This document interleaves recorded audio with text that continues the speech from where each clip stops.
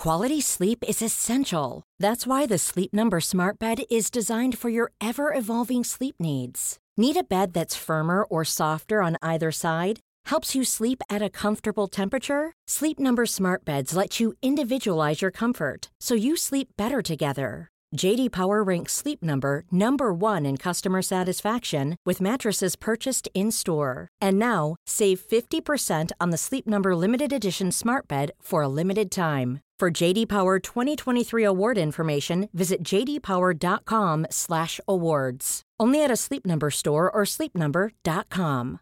Imagine the softest sheets you've ever felt. Now imagine them getting even softer over time. That's what you'll feel with Boll & Branch's organic cotton sheets. In a recent customer survey, 96% replied that Boll & Branch sheets get softer with every wash. Start getting your best night's sleep in these sheets that get softer and softer for years to come. Try their sheets with a 30-night guarantee. Plus, get 15% off your first order at bollandbranch.com. Code BUTTERY. Exclusions apply. See site for details.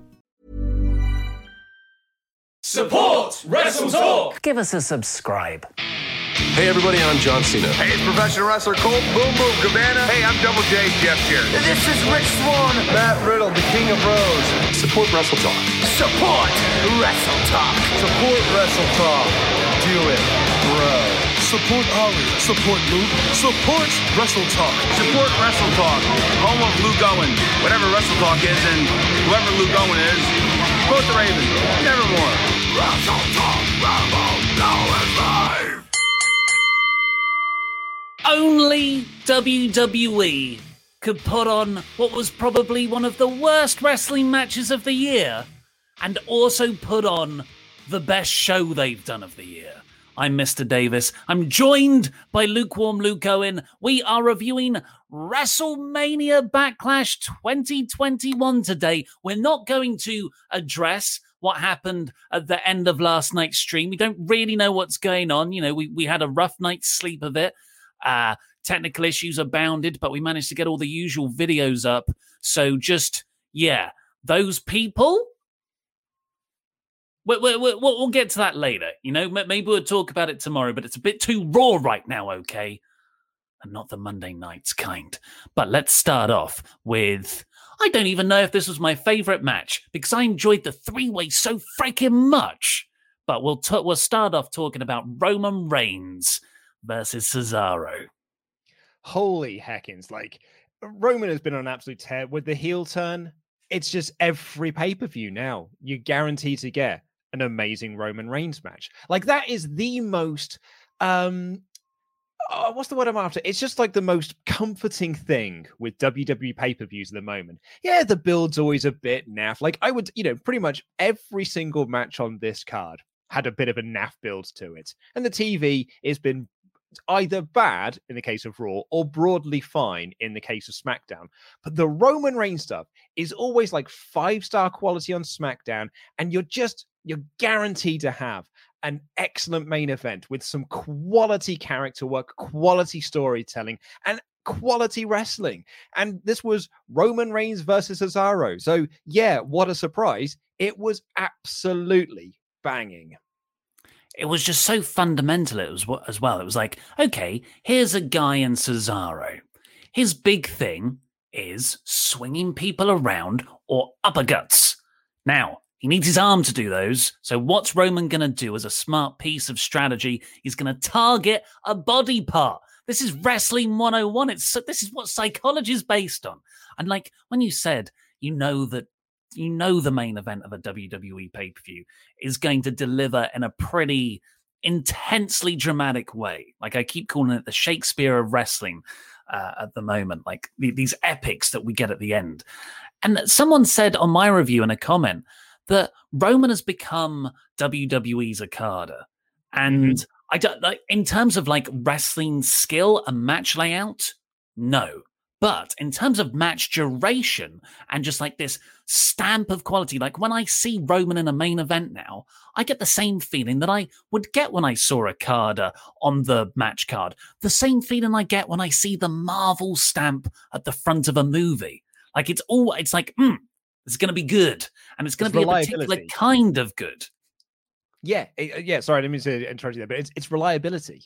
Like Roman is a guy now you can put in the main event with pretty much anyone on the SmackDown roster at this point. Actually, pretty much in anyone in WWE. And I have just got this comforting notion that I'm like, well, at least if everything else sucks, at least the main event is going to be good. And this one was absolutely no exception. And it was a great main event on a show that had great matches throughout, with only really, I would argue, 2 duds in there, and one of them was because of PR nonsense, and one of them was because it was the second longest match on the card and it didn't need to be. But the rest of the match was the rest of the show was absolutely awesome. Like you, I think the 3-way was my favorite match of the night. But in terms of the storytelling and character and the in-ring stuff, this main event was just absolutely superb. So what happened, of course, is Roman worked over Cesaro's arm forever. There were a few bits where Roman would get cocky. This was a half-hour match, so it wasn't just all Roman working over Cesaro. And the way Cesaro would get these comebacks was Roman would look at the camera and go, "Hey, DB, look at me. I'm doing your thing to your boy." And this, of course, is Daniel Bryan, someone who is legit not under contract with WWE right now, although there might be a sort of handshake agreement when you've had some time off and you've turned up at Double or Nothing guaranteed in 2 weeks' time. Then come back and have a feud with Roman again. So what do you think about the DB shout-outs? I think 100%. Even when Bryan, it was reported by Sean that Bryan wasn't under contract with WWE anymore. I was like, yeah, but he's going to resign though.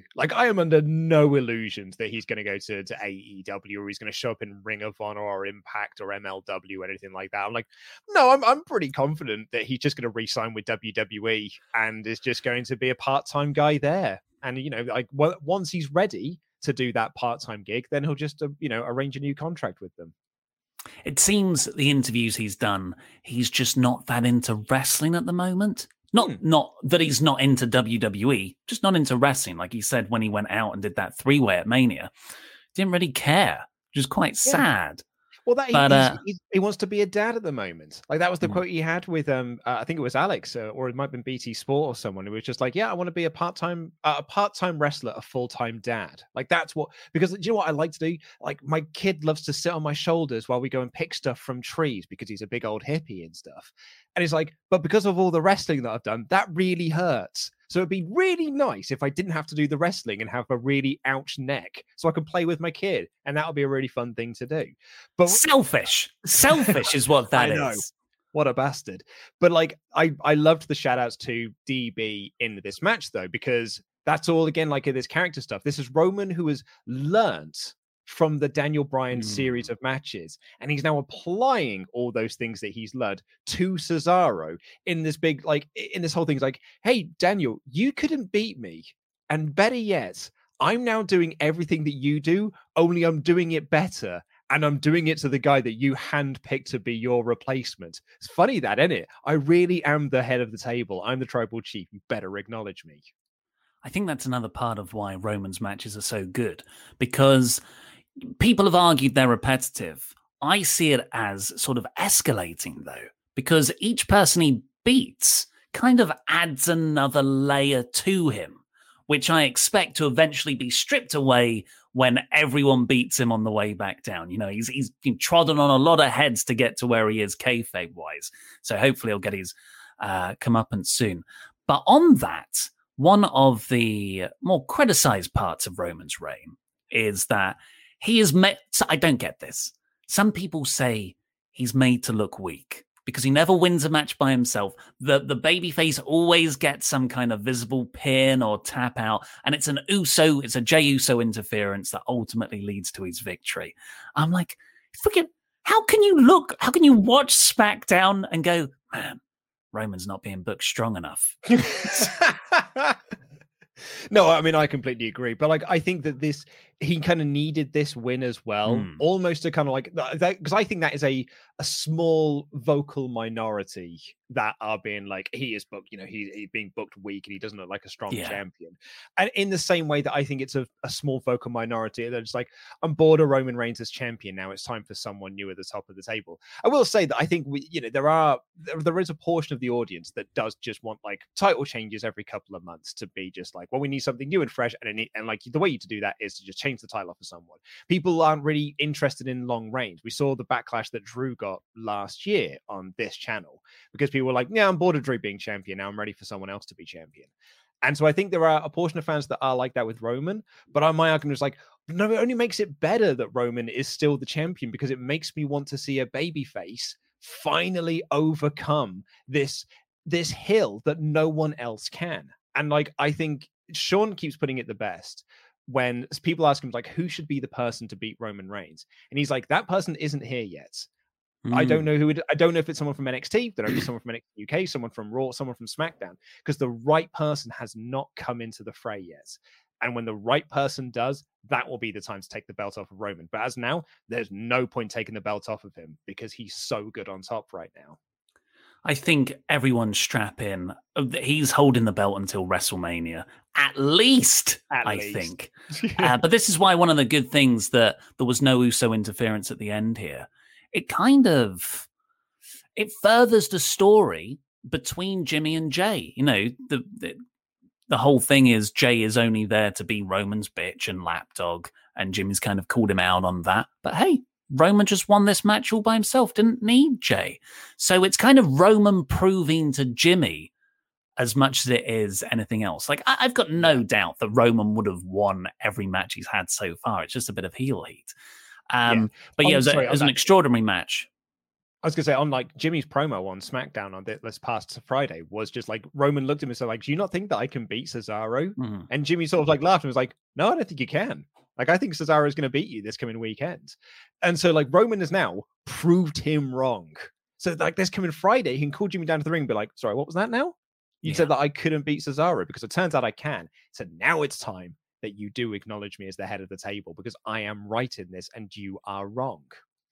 Before we get on to the hyper chats, get them all into WrestleTalk.com/support. We'll read out every single one of them before the end of the stream. The post-match, unfortunately, was a bit of a letdown, I thought, because there was all of that. Jey Uso came down, put the necklace thing on Roman, cannot remember the proper name for it. We haven't got Laurie here. We haven't got Laurie here to correct us all. He did the explained video. Damn it. The flower hoop. Sure. The flower hoop. The flowery hoop. The friendship necklace. I think it's like Midsummer. That's my Midsummer reference. Scares the hell out of me when I think of that. But Jay does that. Roman's like, yes, you may now eat at the table, have the scraps, and Jay's like, I want to eat. I want to beat him up now. It's really, really great performances from. They start beating up Cesaro, and then Cesaro. Seth Rollins came down fresh from the painting section of the soft play area. He wore a white suit with all this paint over him, and he comes down and he starts beating up Cesaro. Like he has a sort of stare down with Roman, but it seems to be a heelish. Yes, I will also let you be evil, which I just found a bit of a missed opportunity. It was a cool beatdown of Cesaro, put the arm in the chair, slammed it against the ring post. But I just, I feel like it's a step backwards for Cesaro. What I was going to say. Yep, totally. And do you know why? Because I've seen Cesaro beat Seth twice. So I'm doing it at WrestleMania, so I'm doing it on SmackDown. So I don't really have much of a need to see Cesaro versus Seth because either he just beats him again, or he loses to Seth and it undoes all of the momentum that he has going on from WrestleMania. So I agree with you. I do think it feels like a bit of a step back.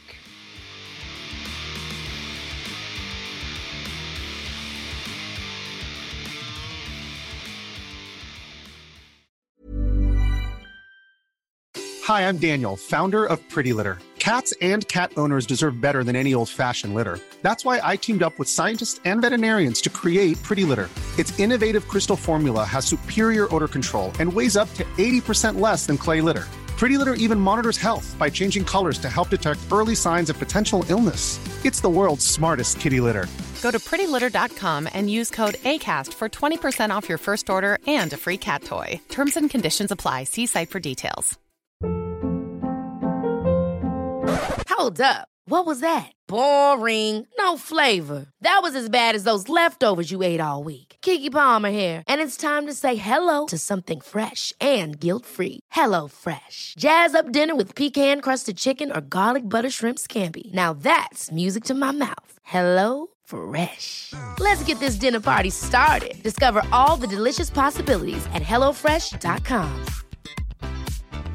Hi, I'm Daniel, founder of Pretty Litter. Did you know cats tend to hide symptoms of sickness and pain? I learned this the hard way after losing my cat, Gingy. So I created Pretty Litter, a health monitoring litter that helps detect early signs of illness by changing colors, saving you money and potentially your cat's life. Pretty Litter is veterinarian developed, and it's the easiest way to keep tabs on your fur baby's health right at home. Go to prettylitter.com and use code ACAST for 20% off your first order and a free cat toy. Terms and conditions apply. See site for details. Quality sleep is essential. That's why the Sleep Number Smart Bed is designed for your ever-evolving sleep needs. Need a bed that's firmer or softer on either side? Helps you sleep at a comfortable temperature? Sleep Number Smart Beds let you individualize your comfort, so you sleep better together. J.D. Power ranks Sleep Number number 1 in customer satisfaction with mattresses purchased in-store. And now, save 50% on the Sleep Number Limited Edition Smart Bed for a limited time. For J.D. Power 2023 award information, visit jdpower.com/awards. Only at a Sleep Number store or sleepnumber.com.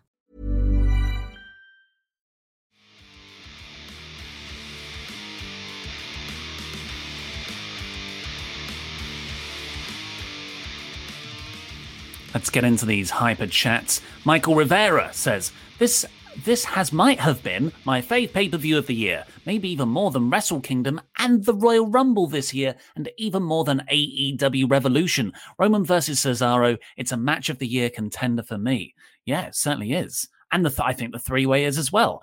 Greg Murphy, best pay-per-view of the era, wrestling-wise. Roman is one red-hot star babyface feud away from one of the GOAT title runs. Imagine a red-hot, well-booked Keith Lee or a face Lesnar. I don't think that works. Going against Reigns and Heyman, or one last John Cena run and Reigns retires him. Oh, that's a really good one. I like that. Cena being the guy, just being like, I need to break Ric Flair's record.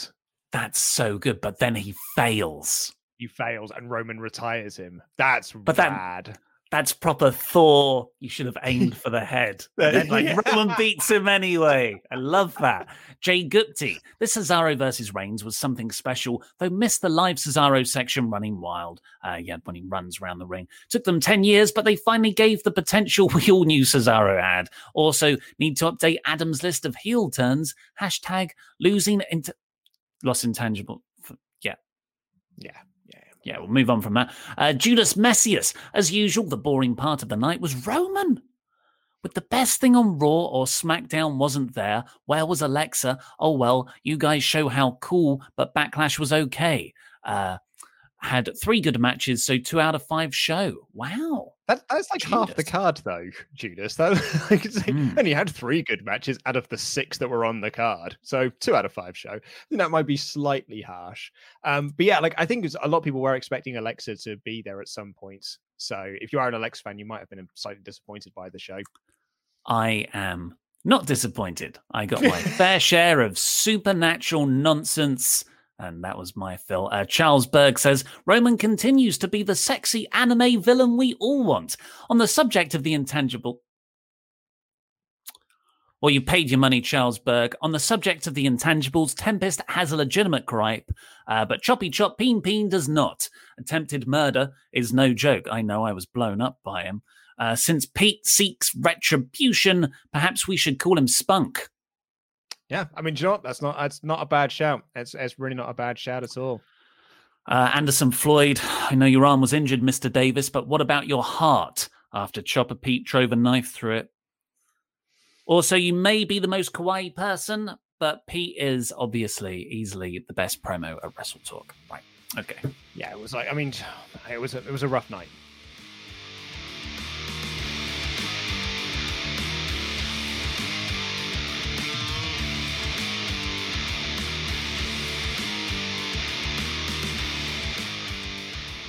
Okay, let's talk Backlash. Let's do the rest of Backlash. Pricks. Right, so the show started, pre-show, with Sheamus versus Ricochet. Now, was this for the US title? Cage Match said it was for the US title. Well, I thought it was. It was a US Open challenge. Yeah, that's I'm pretty sure it was. Yeah. So someone said in the comments that it wasn't for the US title, but I'm pretty sure it was, which is sort of my gripe with the whole thing. Sheamus comes out. This was obviously just thrown together at the last minute. Sheamus comes out because the idea was it was meant to be Humberto Carrillo, because Sheamus beat him all those times and beat him down, obviously leading to a title match, right? But there was the kind of injury thing that happened on Tuesday. Carrillo was reported to be okay, but, he wasn't on this show. It's Ricochet who answered the challenge. But the whole point of Sheamus's gimmick is that he has been teasing doing the much liked US title open challenge, but not putting the title on the line. But here he just, pre-show, here it is. Have a shot, Ricochet. I don't know either, because he had that match with Mansoor a couple of weeks ago on Raw, and that was like an actual match, and it was a US Open challenge, but I don't think that was for the title either. So I don't know if they are. I just presumed it was for the title. So I looked on Cage Match. All the Raw matches that Sheamus has had no US title defenses, but the pre-show match was. I just think it was thrown together last minute, and I think that unfortunately undermines the story Sheamus has been telling week to week. I'm just checking WWE.com. Can't trust that. Ricochet couldn't overcome United States champion Sheamus in a non-title bout. Anyway, Ricochet's amazing. Wait, what? In a non-title bout? Yes. So I'm going to read you the full sentence here. And this is wonderful WWE.com writing. Ricochet couldn't overcome United States champion Sheamus in a non-title bout on the WrestleMania Backlash kickoff, but he left with the last laugh. No. Look. Okay, are you ready for some? Are you ready for some freaking production? Are you ready for a good time? Are you ready for some production? Oh, yeah. Look, here is Cage Match. I trust Cage Match. Yeah, I trust them more than I do WWE North Korea's history books. Look, there it is. United States title, Sheamus champion, defeats Ricochet. He's Irish countryman. Yeah, but if WWE.com, which you would have thought is probably the most official place to find what a match listing is, said that it was a non-title bout, I think that you and I might be wrong on this one. Because I presumed it was a title match. Can while I've got the this going, and you sort of mentioned this, let's see some of the absolute abominations of titles WWE.com uses. Look. This is a genuine title of their video. The Strowman Express goes airborne to take out Lashley and McIntyre during WWE Triple Threat match. Capitalized. All a triple threat and match are all capitalized. Well, the one that got me was the zombie one. Obviously. Look, photos. The Archer of Infamy throws down with the A-lister during a zombie apocalypse. It's like reading porn titles on Pornhub. It's just a string of words. Nonsense. Oh, I feel so bad for the people who've got to write these articles. Yeah. Right, sorry, back to the kickoff match. Good match. Ricochet's been on main event. He's amazing. Sheamus beat him. They had a really fine match, I thought, for the time they were given, 7 minutes. Finish was bro kick that Ricochet dodged, but Sheamus just clobbers him with this knee. 1, 2, 3. I think in those situations, referees should just call it a knockout. Bang like that, rather than pin 1, 2, 3. I think that's more impactful. But yeah, it was afterwards. Ricochet then attacked Sheamus during the post-match heel promo, and Ricochet seemed to get the better of him. I think we're building to a Ricochet Sheamus US title feud off the back of Sheamus beating Ricochet clean. So WWE have had a problem now for decade plus, maybe 15 years, probably even going almost like nearly 20 years at this point. They don't know how to book a babyface. And we've seen this time and time again, that they do not know how to book a babyface. And this is, Ricochet lost clean in the middle of the ring, but then he stole his coat and his hat and was like, I guess I won in the end. And I was like, no, mate, you lost. you definitely lost. This is the friggin' Cedric Alexander, Gary Garbutt thing all over again. It was like, got him, guys. Like, no, mate, you definitely lost. We just saw this on SmackDown. Baron Corbin pinned Shinsuke Nakamura clean as a sheet in the middle of the ring. And afterwards, Shinsuke Nakamura attacked him and stole his crown and was like, guess I won in the end. But you didn't, did you? Because you lost. The record books show that you lost the match. And it's this whole like, they got the last laugh. It makes all of their baby faces look like absolute imbeciles. And it's bad enough that they did this same angle twice in 3 days. Yeah, well, at least it wasn't for the US title. At least they can beat them in the actual for the title later on. On the main card, we got an opening video package, which was half for the wrestling matches, half for Zack Snyder's new Netflix movie, Army of the Dead, starring Batista. Uh-oh. I smell too much cross-promotion. Yeah, I mean, we'll get to that match, but I mean, did this make you want to watch Army of the Dead? Yeah, I'm actually going to watch it with pizza after we finish this. It's out now. You told me it was out now. I thought it was, and then but all the stuff on the thing said it was like coming soon. Oh, but Luke. Sorry, I was going to watch that after this. Sorry, that was my big staying up late treat. Yeah, it's raining outside. I've got a blanket. Let's have a look. Army of the Dead official Netflix website. Coming on Friday. Oh, you son of a bitch. Yeah, sorry, that's my fault, mate. Right. Well, after that, we got Asuka versus Rhea Ripley versus Charlotte Flair to kick off the main card. And this has been a nonsense story. And I'm not invested in... Well, that's unfair. I'm actually invested in Charlotte. I think she's doing some very good heel work. But Asuka and Rhea Ripley are just there to be fodder for Charlotte Flair's storylines, as is most of the women's division, to be fair. But full credit to them, they had 15 minutes of fast-paced slugfest. Let's wrestle like there is a really long, complicated blood feud story here. I thought this was a really good match. Yeah, this is a great example, and we saw this actually throughout the night, of WWE's build to the pay-per-view has been mostly bad, and this storyline is no exception. But the match at the end of it is really, really great, because when it comes down to the wrestling, there isn't any creative that can really get in the way of that. It's just the wrestlers can go out there and have a really good match and tell a really good story within that match. And like, this is the three of them doing that, and I have not cared about Rhea Ripley as champion because I think they have bungled her since day one of bringing her up to the main roster. I don't really care about Asuka going for the title again because they didn't care about her when she was champion. The only person in this I'm invested in is Charlotte Flair in some capacity.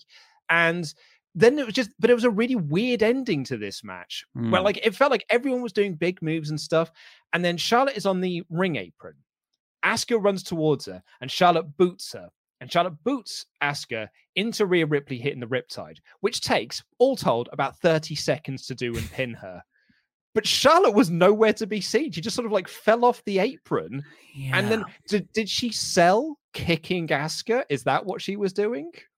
I think the reason, I think watching it, the recoil of Charlotte kicking Asuka was meant to have taken her off the apron. She didn't get back in time. However, I have a theory that Charlotte Flair was stood in some parts of the match like this. You know, like quite demonically possessed, looking at people. I think WWE are foreshadowing a Alexa Bliss Lily possession of Charlotte to kick off that feud. I don't know if the finish was meant to play into that, but I think Charlotte might do an explanation promo being like, something happened to me where I couldn't break up the pin on tonight's episode of Raw. I think they'll blame it on Supernatural. Would you buy that? No, I'm not saying it's good. Well, that's going to be my question, because like you said at the start of the match, Charlotte's got her head cocked as if she is sort of like possessed. And I was like, yeah, I suppose you could look at it from that sort of like that angle. But then she just like acted normally, and no one ever really drew attention to it. So that's either very subtle storytelling, very commendable if it is, or it's just Charlotte was just like, no, this is how I just look like I'm mean, and I'm just sort of like eyeing up my prey. Let's see, because Lily targeted Shayna Baszler last week and made her leg go all wibbly, but now they've lost the tag titles, so I guess maybe she wasn't targeting that. I mean, I thought from Monday that she was targeting Charlotte, but I guess we'll see on tonight's Raw. And it might be the first thing that makes me not interested in this Charlotte return. But she was doing a pretty cool Cruella de Vil cosplay on the costume. Charlotte looked good in this. Everyone was really good in this match, I thought. So well done. The Dirty Dogs took on the Mysterios next for the SmackDown Tag Team titles. On the pre-show, they had taken out Dominic backstage with those most dastardly of backstage units, the Ottoman storage unit. It was like a long cushioned trunk in cellophane. I said this yesterday on the stream. It took 4 referees and a Jamie Noble to lift that up. Clearly, it was devastating to poor old Dominic. Yeah, just didn't look it to me. It looked quite soft. Well, whatever. Well, so this was a reason to write Dominic out, and it was to do the match structure of Rey Mysterio goes down there, and he effectively has a handicap match for 10 to 12 minutes against Rude and Ziggler, which I found very monotonous and boring. In fact, you did too. A lot of the people on the stream did. However, this is not the only opinion. If you enjoyed it, all the power to you, because a lot of people have said they loved this match. They thought this story worked really well, building to Dominic Mysterio, eventually coming down, getting the hot tag, coming in. Then he got cut off. Then he tagged in Mysterio, who got cut off too, and then they tagged him. I thought it went on forever, and I was uninvested. However, I do like the end result of father and son, Dominic and Rey, being the new tag team champions. First ever father and son WWE tag teams ever. Champions, that is. But yeah. I thought the match went too long, and it lost me. I found it boring. This did not need to be the second longest match on the night. Like, this was just like, it's the Mysterios versus Rude and Ziggler for the tag titles. This did not need to go 17 minutes. Like, it can go 17 minutes if you're telling a decent story, but I think this was telling a story that would needed a 10-minute match, not a 17-minute match. And like you say, like, it was just Dominic finally comes down and Rey won't tag him in. And then finally Dominic's forced to tag himself in. And then he just gets cut off. So we then build to a Rey hot tag, and Dominic finally tags in Rey, who then just gets beaten up as well. And then we finally and it was just it went on and it went on and it went on. Like the Tamina win on Friday, just because I am not invested in the title change does not diminish what a lovely moment this was. Because I couldn't give a solitary F that Tamina won a title. She's not my wrestler. She's not my thing. I'm not into the Tamina push nor the Natty push, whatever like that. Also, the women's tag titles don't mean a jot to me. But you cannot take away that it was a lovely moment. And she was genuinely emotional about it, and it meant something to her. And that's great. And that's really important in this world. And it was the same for Mysterio here. Do I care that Dominic and Rey have won the tag titles? Not particularly, but it meant something to Rey and it meant something to Dominic. So that's lovely. And you know what? The people who really enjoyed this really, really enjoyed it. So I'm really happy that it worked for people. It just didn't work for me personally, mostly because it went 17 minutes when it probably could have gone 10. Yeah. I must say that, Rey's whole reason that he came back to WWE and that he stayed with WWE because his contract was expiring last year, and he re-signed an extension despite a lot of interest from AEW and a lot of friends elsewhere in the wrestling world. The reason he stayed is because he wanted his son to succeed in the WWE system. And it's been a long time of Dominic being on the main roster, and he's good. This is good for him. So Rey's got what he wanted. And, if you're in the WWE system, that doesn't happen a lot. So I'm glad it's worked out for him because plenty of others have been burned by promises. So let's celebrate one that was kept. Exactly. That's nice. And we go from that into some zombies. Right. So John Morrison is backstage. He knocks on the dressing room door for the Lumberjacks for the Damian Priest Miz match. He opens the door. It's full of zombies. They're there. They're groaning. Then we cut to a very good Usos and Roman Reigns segment, which was really psychologically real and complex. And then we go back to the Miz versus Damian Priest with zombies as lumberjacks on the outside. This is why people love SmackDown and hate Raw. Oh, absolutely. Yeah. So on the pre-show, on our live stream last night, Sean came in and was like, I don't know if you guys have heard this, but this is what I have heard about the lumberjack match. Let's just say that Damian Priest promo from Monday wasn't just a throwaway line, which I thought it was when Damian Priest was like, I want a lumberjack match. I don't care if it's aliens or zombies out there. I want it to be a lumberjack match. I thought it was just a throwaway line. Yeah. Nope. It was legit zombies. The army of the dead walked the earth. The Walking Dud this was. And they were the politest zombies I've ever seen. They waited in their dressing room until they were called. Then they walked through the halls, and then they came out. One of them waited under the commentary table for the commentators to realize that she was there, so she could then go up and make someone else be scared. And then they obeyed the rules of wrestling, as good lumberjacks would. They did not interfere. They didn't play favorites. They just waited on the outside until someone was thrown out, and then they tried to get them back into the ring. Very polite zombies these were. This was so dumb. This was unbelievably dumb, so silly, so rubbish. It wasn't, I mean, I laughed a lot because I was just like, this is ridiculous. This is why people don't think wrestling's cool, because it's just pretty lame and rubbish. But the thing that pisses me off the most about this is that it was Damian Priest. And it's, if this had been Truth and Gulak on the pre-show, it wouldn't have made it absolutely different. It's the KFC Royal Rumble or whatever it was, where everyone dressed as Colonel Sanders. It's just some product placement. It's just there to be a bit of product filler and make some money. Lovely stuff. No harm, no foul. You're supposed to be making Damian Priest look like a star, and he did not look like a star in any of this whatsoever. I am staggered by the ways, the new innovative ways, creative ways WWE finds to ruin new talent. You know, like back in the day when NXT call-ups would happen, it would just be like, oh yeah, you get a push and then you sort of fizzle out and you sit in catering and there's no directions for you. You're like, okay, yeah, that sucks. Then it's like, oh, here's this contrived storyline that goes nowhere. And you know, you get used to all these forms of disappointment. You're like, well, that's the worst. There's no new ways WWE can ruin new talent. And then they do this. You know, like the 4 or 5 months since Damian Priest came up as part of the Royal Rumble, we've had him, the Bad Bunny stuff. You thought, okay, they must see something in him. And I think they do.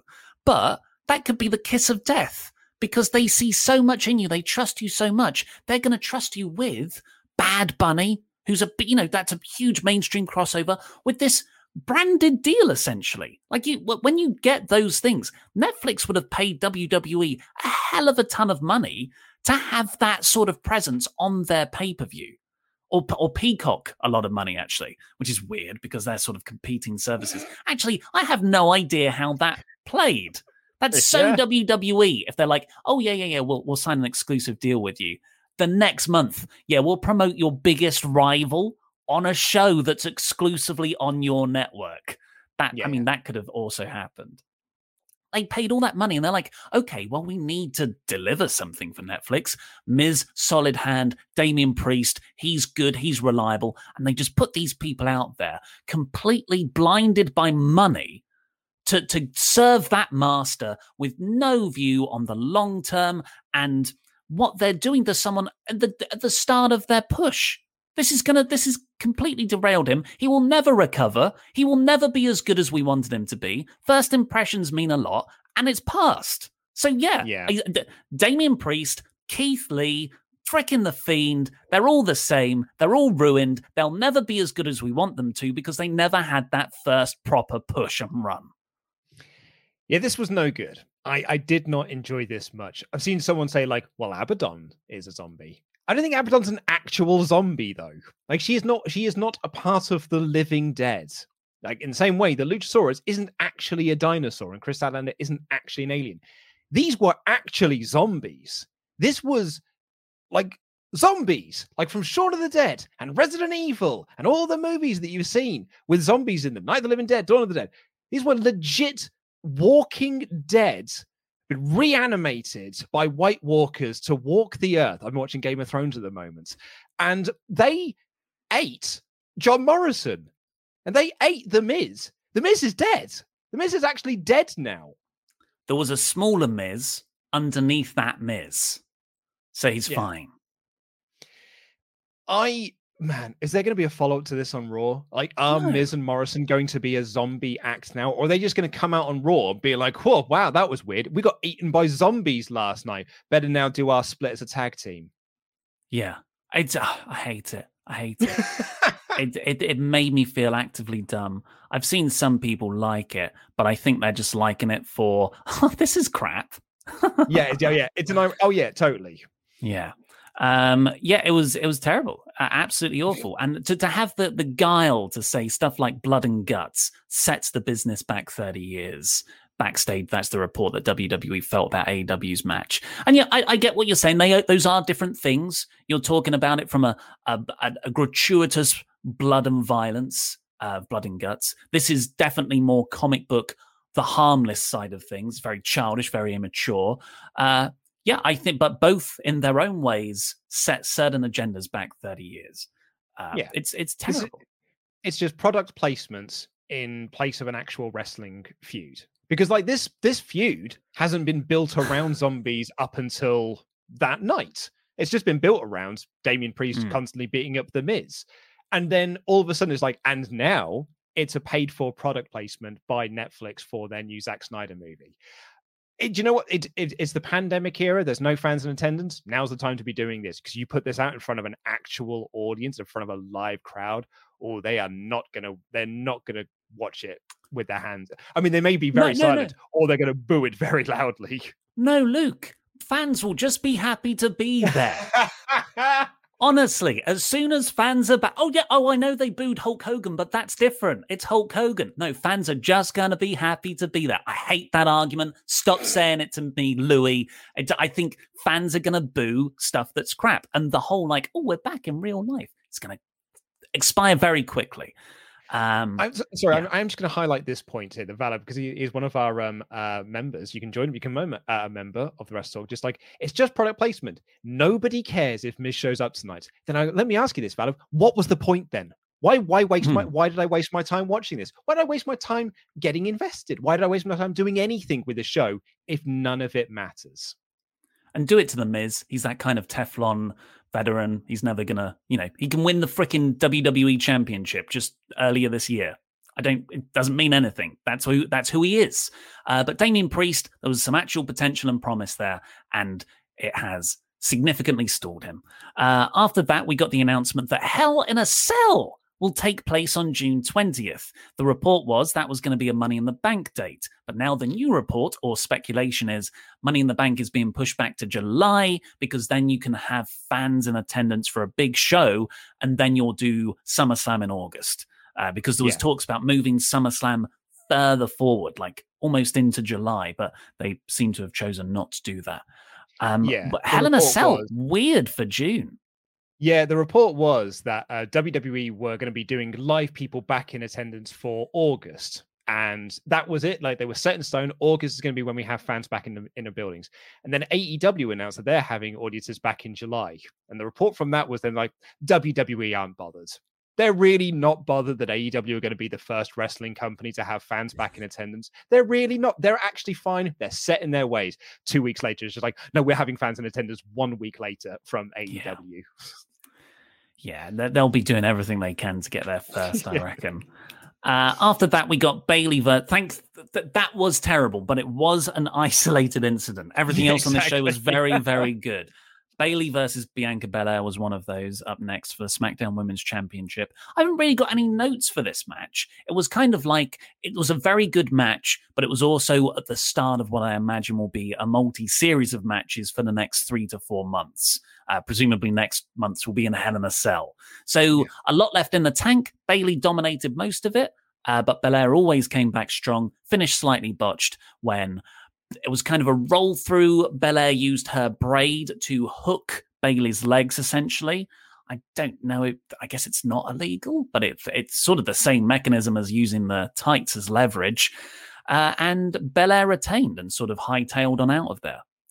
Yeah, I like that she used the ponytail because that has become a sort of a big thing about Bianca Belair. And like particularly actually in this feud, like Bayley's promos she cut on Friday was like, yeah, you wear the sparkly clothes and you have a ponytail. It's like looking into a mirror of my past self. So using the ponytail in the finish, I thought was actually quite smart. That was quite nice. Problem was she slightly slipped a little bit and Bayley effectively looked like she kicked out. You can use that though. So on Friday, when you do the Bayley return promo, you could be like, you didn't actually pin me. You got lucky. You tried to use your hair. It didn't quite work. So you didn't really beat me. That at least sets up a rematch.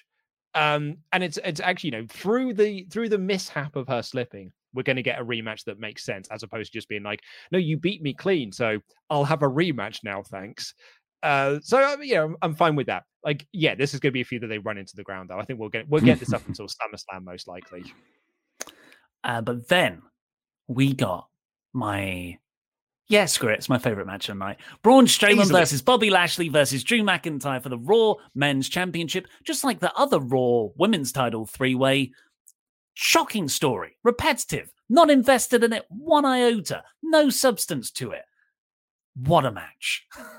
Loved this match. Yeah, this is like you said then, the story and the booking in this has been appalling. Really bad. They pinned Braun Strowman to build this match. They pinned Drew McIntyre to build this match. This match has been booked so badly. But the end result was 3 lads slapping the crap out of each other and just pushing each other into barricades and doing big meat moves. Drew McIntyre did a Michinoku driver in this, and it was effortless, and it was on Braun rad. Strowman. On Braun, exactly, yeah. And Braun did the heaviest senton I've ever seen in my entire life. I said this on the stream last night. I am surprised that Drew McIntyre's entire skeleton didn't shoot out of his mouth after Braun Strowman did that senton. It was a ghastly, like rough-looking senton, but it was so great. And this match was so physical and like, it was just proper meaty men being meaty and slapping each other's meat. And I loved it. I think Braun Strowman woke up that morning and went, I'm going to be a cruiserweight today. And he did a flipping cannonball off the apron, which just looked awful. A lot of the offense looked awful, but it looked real. It looked like Braun Strowman was legitimately trying to hurt people by throwing his body at them. Not very successfully. I just loved it. From one of the opening spots, immediately was Bobby Lashley and Drew McIntyre getting Braun Strowman up for a stalling vertical suplex. And that was like the first spot within the first minute. And you're like, okay, this match just has had all the rules turned on its head for what we usually expect. And yeah, Braun was like being chucked over his head with belly to bellies.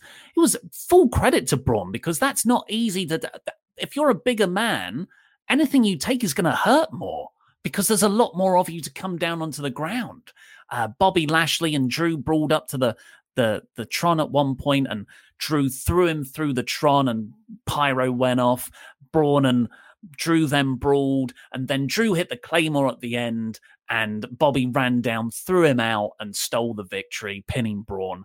15 minutes long, flew by. This was no filler whatsoever. All killer. I loved it. Yeah, it was so much fun. And it's actually, you could probably use this as an example as to why Vince McMahon is a genius and why Vince McMahon does know more than we do.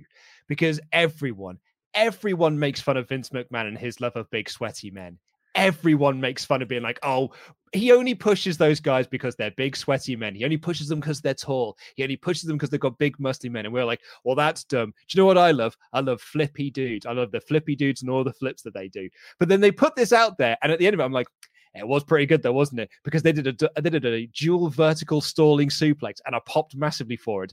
Maybe Vince is right, and I'm wrong for making fun of it. Look, this isn't a Vince match. A Vince match is lock up. Ooh, tests of strength. That's the big guy stuff he's into. These are big guys working like not cruiserweights, but it's them working in a modern style. You know, the business has moved on from the 80s. Big guys are totally fine. Big guys are still very, very impressive, but they can't just get away with stalling, lumbering, look how large I am offense anymore.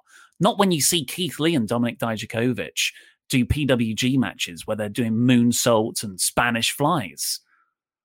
Yeah, so, I agree with it. But also, I don't think this is a Vince match.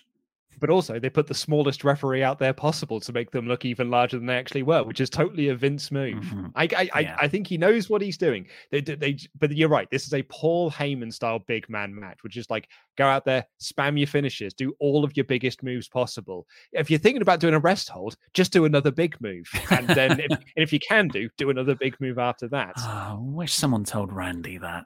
Yeah, do you think Braun just got his move sets mixed up for the day? Like there was a fault in 2K20 whatever, and they just like duplicated the cruiserweight offense. It was so much overall. Fun. But you know what? Tomorrow on Raw, this story's going to suck again, and it will suck again until we get to another pay per view. Because apparently, from what we can believe, this is going to spin off into Braun versus Bobby for the title, even though Bobby just pinned him and Braun got beat. Who's saying that? Why are you saying that? Well, that's what Louis was saying. No, Louis was speculating because Drew and Jinder won a feud over the summer, but I think you can have Drew Bobby at Hell in a Cell. Maybe. I don't know. And man. then Jinder later. Do you want to do Drew Bobby again? No, but I want to do that more than Braun and Bobby.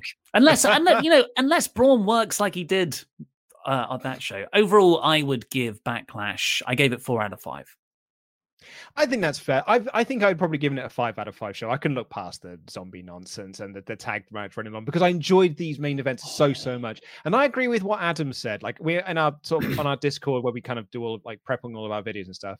Adam said that was the best pay-per-view of the pandemic era. And I agree with him. It's the most fun I've had for a pay-per-view during the pandemic era. And I've given some shows in that pandemic era 5 out of 5. So I think I need to give this one that as well. I thoroughly enjoyed it. Zombies was too much for me.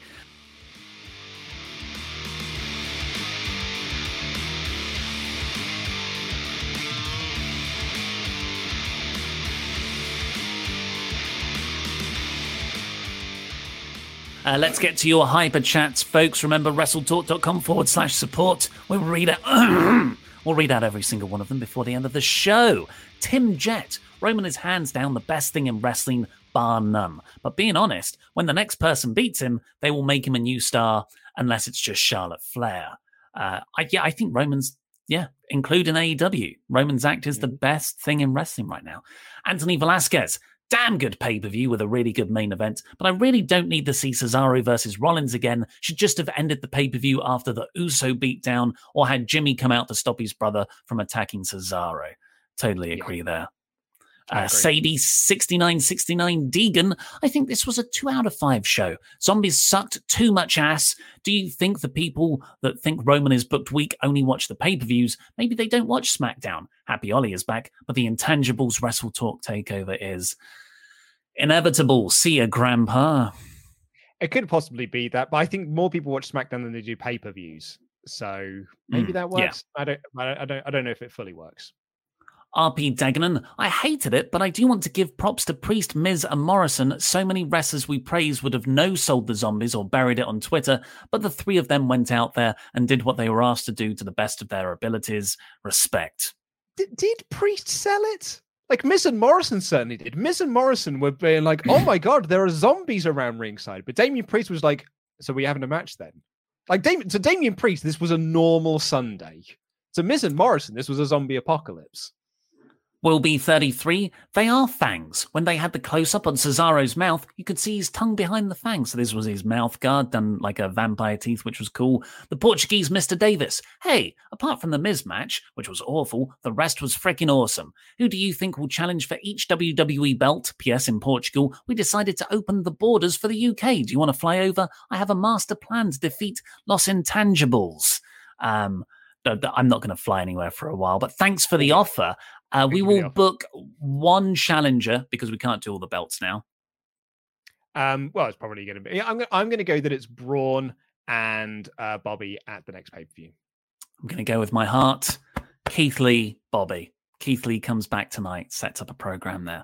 Greg Murphy. I thought the zombie thing was funny. Wrestling is about men in tights, fake fighting over gold belts. Wrestlers have legit spoken to Bray's puppets, and AJ was buried alive last year. These angles shouldn't be analysed, just enjoyed as silly entertainment. I'm afraid I cannot switch off my brain for all of those things. Some work.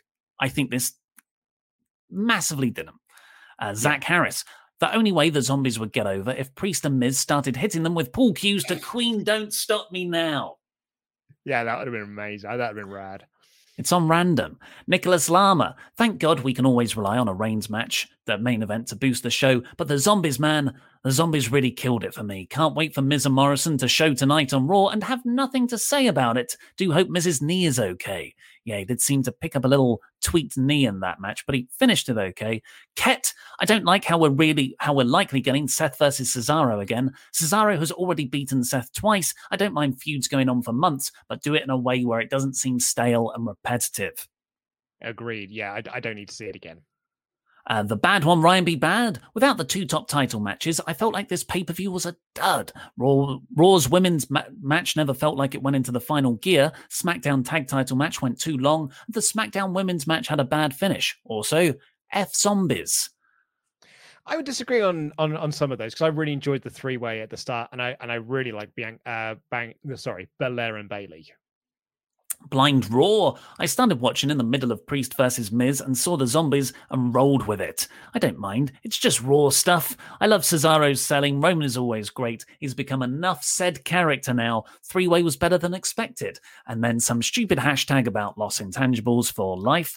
LJ Mickey. Isn't that a sad state of affairs where it's like, that's just Raw stuff. So I absolutely do not care whatsoever. It's just on. Like, why are you watching then? If you're tuning into a TV program and be like, oh, this is rubbish, but I've come to expect that from WWE and Raw, I'll just carry on watching it, I guess. Like, switch over. Watch something else.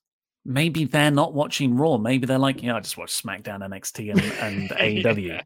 So, we're the chumps here. LJ Mickey. I started to watch Backlash last night, but I had to go to sleep after the women's triple threat. That's really early. This morning, I woke up and saw a Wrestle Talk article, former WWE champion devoured by zombies. Sometimes I wonder why I watch wrestling.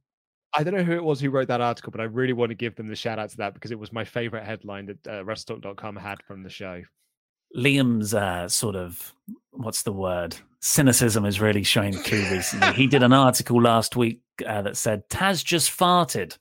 Yeah, oh yeah. That was the headline, and it was all about a tweet that Taz said he had just farted. I don't know who was running the account last night as well, the WrestleTalk account, which is like, I've been told by WrestleTalk management that I'm too negative on these, so I'll be positive here. I'm positive that this is rubbish when talking about the Miz Priest match.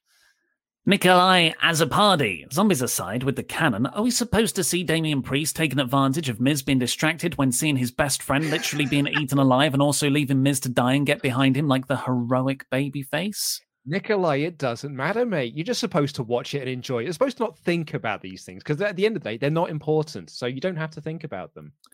Planet Dan ASMR. My initials are actually DB, so I thought he was talking to me. That's about Roman. Thought Seth was turning face. A missed opportunity. I can see Vince being like, well, you've had Cesaro's push now. Back down the card he goes. Yep. Jay Gupta, yeah, he's definitely in the Kofi Kingston mold of people WWE reluctantly push. Jay Gupta, what does Jericho mean by this set wrestling 30 years back? Priest versus Miz was ahead of time. Post-apocalyptic world ahead of time. I guess this was the planned duration of the feud from 2021 till zombies eat the Miz. If this does not end the feud, what will? Guarantee you they have a match tonight. It'll be Priest versus Miz on the show, or Priest versus Morrison or something.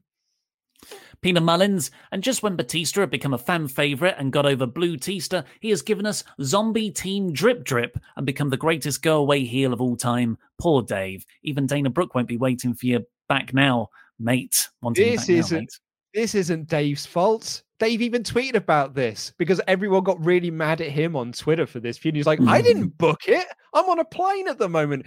I wouldn't have done this. It's awful. Homer Star Fan 13, just a reminder, this is the second pay-per-view match in a row where Damian Priest has taken a back seat to something else. First it was Bad Bunny, then it was Army of the Dead. I'm guessing that next pay-per-view, Priest will show up with a robot to promote Ratchet and Clank. I mean, hopefully it'll be something cool that he gets to promote, like that, I don't know, like a Call of Duty game or something. I'm pretty sure there's a Call of Duty game out there. Peter Rabbit 2. Dean Brereton. I think this is the start of a huge push for The Miz as a serious main event star. Hey, Dean. Hey. The guy deserves it. He does deserve it. And that's what I was told that back in February. This is going to be a serious year-long Miz WWE run as a top heel. And apparently Nate wrote that article. So thank you, Nate. Top work. Hot tag. The bad one, Ryan B. Bad, said both WWE and Universal titles are ugly with that Play WWE logo. I miss when world titles had the world on it. Put the logo on the world for one of the titles. It would make it look so much better. This was actually a chat from last night that we missed because of Pete and Tempest ruining the stream. But yeah, we were having a chat about how like the WWE title and Universal titles are quite hideous and ugly belts.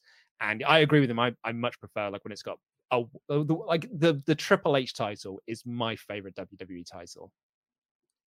And Nicholas Lama said, this Reigns versus Cena would be such a good storyline to tell in the ring. The video package before the match would be amazing and filled with great promos. Power Packers 90. I'm starting to get bored with Roman. I want a long title reign with Bobby and Kenny to hold the AEW belt into next year. We're spinning our wheels with repeated beatings with the other last year. It's the reigns of terror all over again. I think there's a lot more character depth in this. I'm not bored of it in the slightest. Yeah. I was going to say each month feels like there's something new to the Roman Reigns character.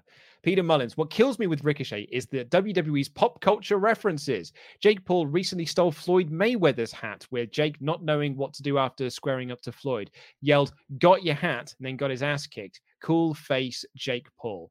Oh, is that what they were referencing? Great. Adam Ulrich. I would like to see WWE do a thing where Alexa controls Flair and uses her as a surrogate to win the Raw title. That way fans can be pissed off that Flair is the champ again, but WWE can still say that she isn't the champ. Alexa is being in control of Flair. Yeah, I'm pretty sure Alexa Bliss could win it on her own, though. She basically beat Asuka in December for the belt and then just stopped caring about that. Daz a Million, what if the SmackDown tag titles... What if, with the SmackDown titles, they told the story of Roman and Jay winning them? No real contender for Roman at the moment. Rose shows that Jay doesn't need Jimmy. So it's not Jimmy and Jay going after the tag titles. Roman's like, maybe you and I should go after the tag belts instead. And I do like that a lot, actually. I don't like that because I think that puts Roman at Jay's level. And I think a very important part of the story is hierarchy. Yes, that's true. But as a way to prove Jimmy wrong, maybe could be. I don't think Roman would do that as a character. I hear what you're saying. Lucas Chapper, Mr. Davis, why do you continue to roast my hometown of Corpus Christi in your review? We had one of the hottest crowds when AEW came to town. You're getting my local sports team heat with us. Why do you not like us? Get rowdy. Yeah, because you say stuff like get rowdy and yes, please, Lucas Chapper. Corpus Christi sucks. They are a terrible wrestling crowd. HCB, did you hear this pay-per-view was in partnership with Army of the Dead? Seriously, who thought people would like this segment, ending with dozens of zombies hugging The Miz? Otherwise, best pay-per-view I've seen in a while. Probably because it didn't feature the women's tag titles. Big Eye Cortez, this pay-per-view was The Meat Men match was great, but the rest was decent to me, not caring because of the stories. I'm in the minority, but I do not care about Roman stories or matches. WWE continues to bore me. Bezo Banks, Bayley and Sasha this past year have done a great job of accentuating their opponents' positives and hiding their negatives. That suicide dive, ouch. Roman Cesaro greatly delivered with that Michinoku driver made me hop out of my seat. Charles Berg said, okay, it's pep talk time. Ollie, Luke, the time has come. Let bygones be bygones. You've made your choices that can't be taken away, but God damn it, you're friends. The friends may fight, but when the time comes, they fight together, fist each other, reunite. Dartrade says, best heels in wrestling, MJF, Orton, Chopper, and Tempest. How will WrestleTalk ever coexist? How will Luke and Denise ever coexist on Friday after looking at her with a verbal super kick last night? WrestleTalk books better than WWE. We've got some new members of the crew, Chris Duncan and Hector Rodriguez. Thank you so much for becoming YouTube members. Yeah, if anyone else wants to become a member, there's a little button down at the bottom of the live stream, and it gets you special emotes, and your name turns a color. Wow. So you can flaunt that to everyone else in the chat that you are a memberg. Yep, or a memberg. Yeah, well, thank you very much for joining us today. Go over to the WrestleTalk main channel to watch my review again, if you want to, with that shocking heel turn promo recap of Tempest and Chopper Pete revealing their master plan from the last 6 months, it feels like. I've got to go and find a tag partner to face them both at Double or Nothing. Otherwise, I will have to do the music video punishment for sure. Jam that jam. Jam that jam, everyone. We'll see you tomorrow.